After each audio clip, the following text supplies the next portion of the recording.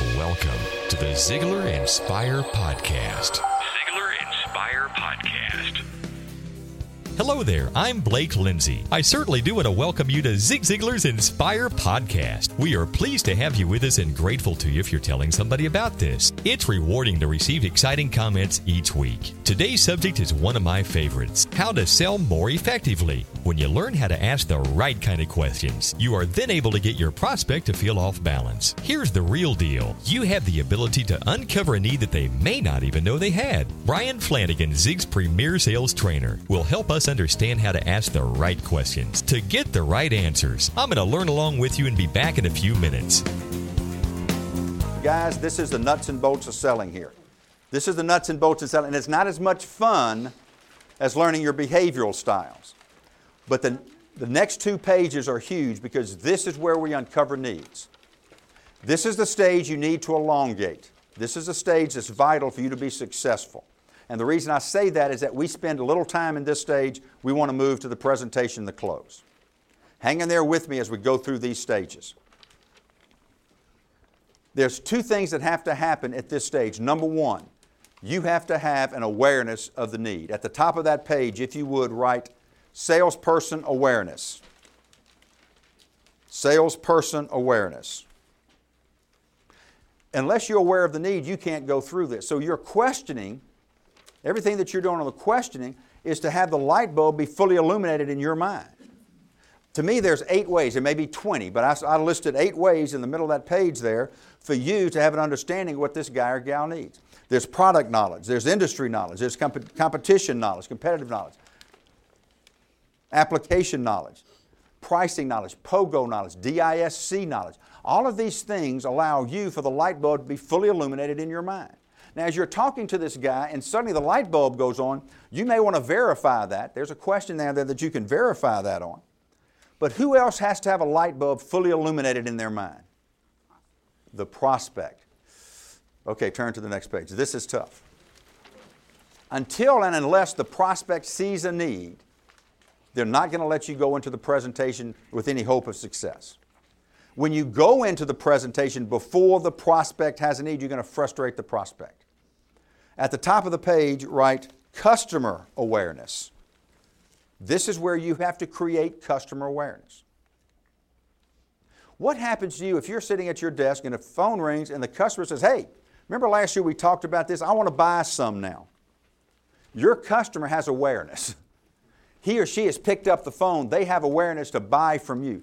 Guys, we don't get enough of those phone calls. Perhaps you don't get enough of those phone calls. We don't get enough phone calls. Therefore, for us to make our numbers, we need to go out, call on people, initiate the contact, and we need to make them aware. Now, here's what happens. Sometimes the need is right below the surface. You've got to bring the need to the surface. If the customer already has the need on the surface, he or she is seeking ways to return to balance because they are having awareness they have a need. Now, when people come into your store, let's say you're in the computer business and people come into your store, they have an awareness or they wouldn't be there. But you can accelerate your learning when you learn to pick up the phone and ask a few questions to say, hey, there's a better way to do things. So let's take a look at the second paragraph there. The second paragraph talks about this concept called upsetting the customer's homeostatic balance. Ooh, what does that mean? There's a theory in nature. The theory of homeostasis says an item or an organism. There's a theory in nature that says an organism stays at rest until it's acted on by an outside force. Then it'll seek ways to return to balance. You are the outside force. We as salespeople provide that outside force to put the item into motion. Newton's laws. An object will stay at rest until it's acted on by an outside force. Well, we're that outside force. Guys, this is hard. How many of you have been with your company less than a year? By a show of hands. How many of you have been with the company less than? Some point in time in the last year, you were out of balance or you wouldn't have changed. For the first 10 years, with my 14 years with IBM, I was in balance. I never interviewed, never looked outside of IBM to go to work. We moved to Dallas, Texas. We loved Dallas, Texas. I got out of balance because Cindy and I thought we wanted to stay in the Dallas-Fort Worth area.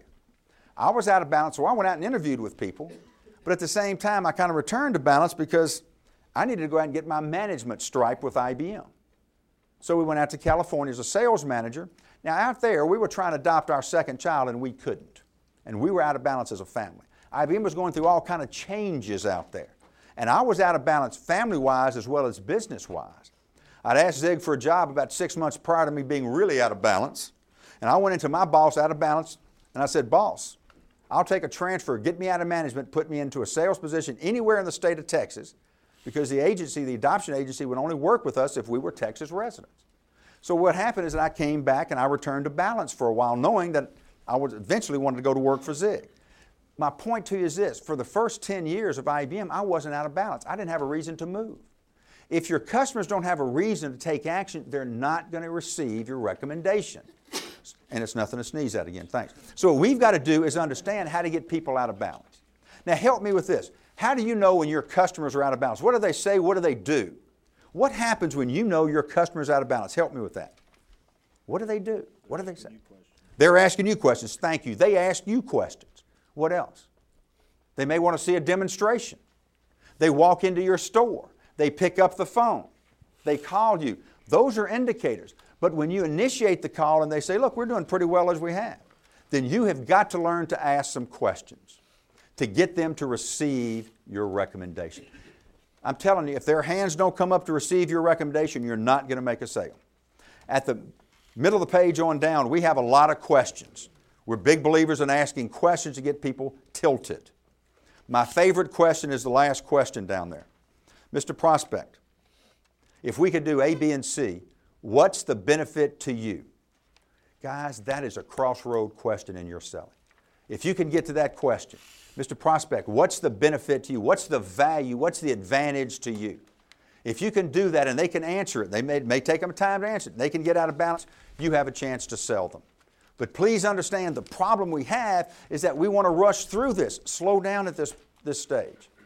Mr. Prospect, how satisfied are you with your current condition? Are you dissatisfied enough to take action? That's a tilt question.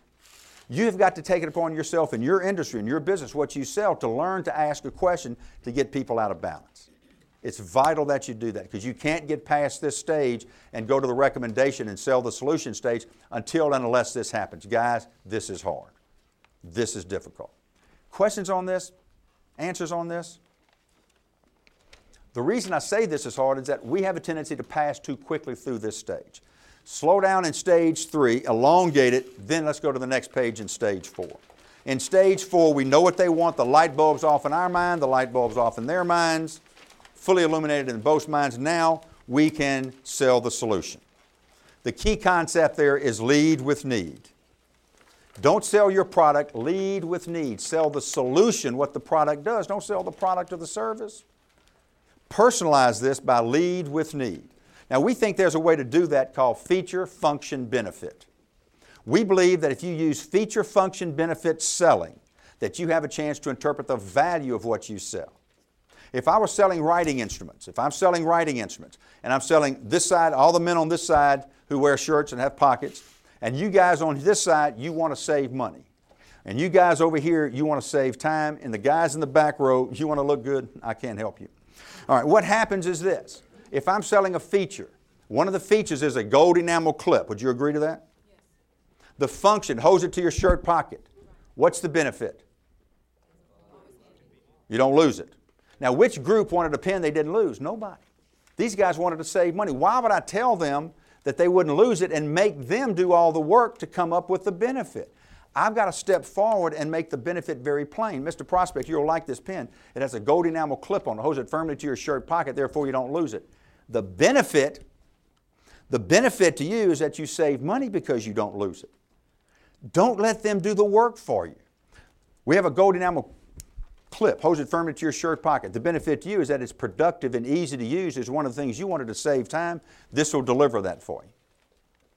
The guys in the back, we have a gold enamel spring-loaded clip. Every time you take this out, it gives the impression of the business world that you want, and that's the impression you want to make, isn't it? We've got to step across the line and give people benefits in such a way it's easy for them to receive it. Let me give you an example of a professional doing this. This is from Reader's Digest, and let me explain to you that this guy was a great salesman. He's a dentist. He's got a 19-year-old girl in there, most beautiful girl of 19, and he's selling, but he's making a mistake. See if you can catch the mistake. A Saturday night toothache had me at the dentist early Monday morning, but my appointment was preempted by a most beautiful girl of 19. She had just lost her 2 front teeth in a skiing accident, and she was still trembling from the experience. The dentist seemed expert in calming her. The dentist said, the repairs I make will probably last you 20 years, and then they can be duplicated. Your appearance won't suffer, and it'll be practically painless. But nothing he said would console the young girl. She shook so much that I thought he'd have to give her a sedative. And he did give her a sedative. Leaning down, he whispered, even when he kisses you, he won't be able to tell. The tension went out of her body. Finally, she had heard words of real hope. Now let's go back and see what happened here. The dentist spoke the truth. The repairs I make will probably last you 20 years, and then they can be duplicated. Your appearance won't suffer, and it'll be practically painless. Did this young girl have dental pain, or did she have mental pain?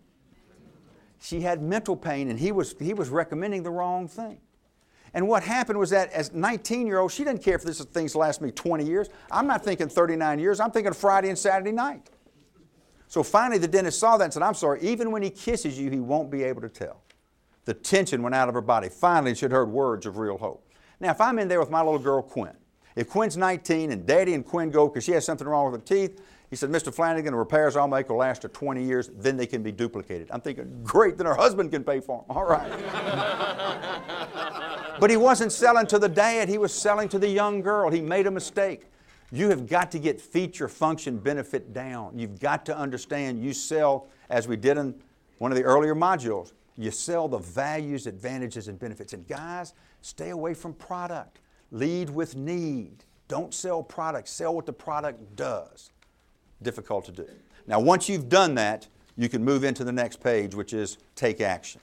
Now, there's many ways to take action as we have people in this room, and that's good because you need to formulate something that's effective as well as comfortable, in that order. Not comfortable, then effective. All our lives, we've moved into a comfort zone. We've missed the effective zone. We want to switch that. We want to move into an effective zone. Our comfort zone will catch up with it. Guys, selling should not be adversarial. Selling should not be you against me, me against you, especially in this closing stage. The closing stage should be friendly. We're solving a problem. We're helping people reach goals. We're putting them a vehicle to reach their goals. That should be an exciting time of our lives in the sales process. But too often we back up and not do it. Guys, don't be afraid to ask people to buy from you. There's a difference between rejection and refusal. There's nobody in this live audience can reject me personally.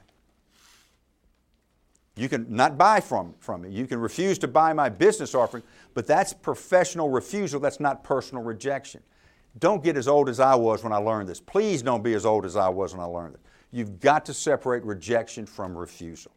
Let me tell you what I learned the hard way. Guys, your opinion of me today does not determine my family's opinion of me tonight. Your opinion of me on a sales call does not affect my opinion of me. If I don't make the sale, I've got to sit down as a sales professional and find out how I can do this better. But I still have value and I still have worth. Guys, we spend too much time equating net worth with self-worth. Don't do that to yourself. You and I miss success by 12 inches from our heads to our hearts. That last 12, that's where we miss success. We can intellectualize it, but until we put it in our heart, we can't be successful. That's where salespeople miss success, from their heads to their hearts. Maybe you have felt like what Brian just described. Many times we truly are our own worst critic. Today, try giving yourself a break. Look for and tell yourself something good that you have done today. When you do that, you can free yourself up to use all your sales skills confidently. Then you can make it a better than good day, as Mr. Ziglar likes to say. I'm Blake Lindsay. Hey, I sure would appreciate you taking a minute to call me sometime. Let me know what you think about our Ziglar Inspire podcast. Grab something to write with real quick and I'll give you the toll-free telephone number, 1-800-527-0306. Now, go live your life to the fullest. Ziglar. Inspiring true performance.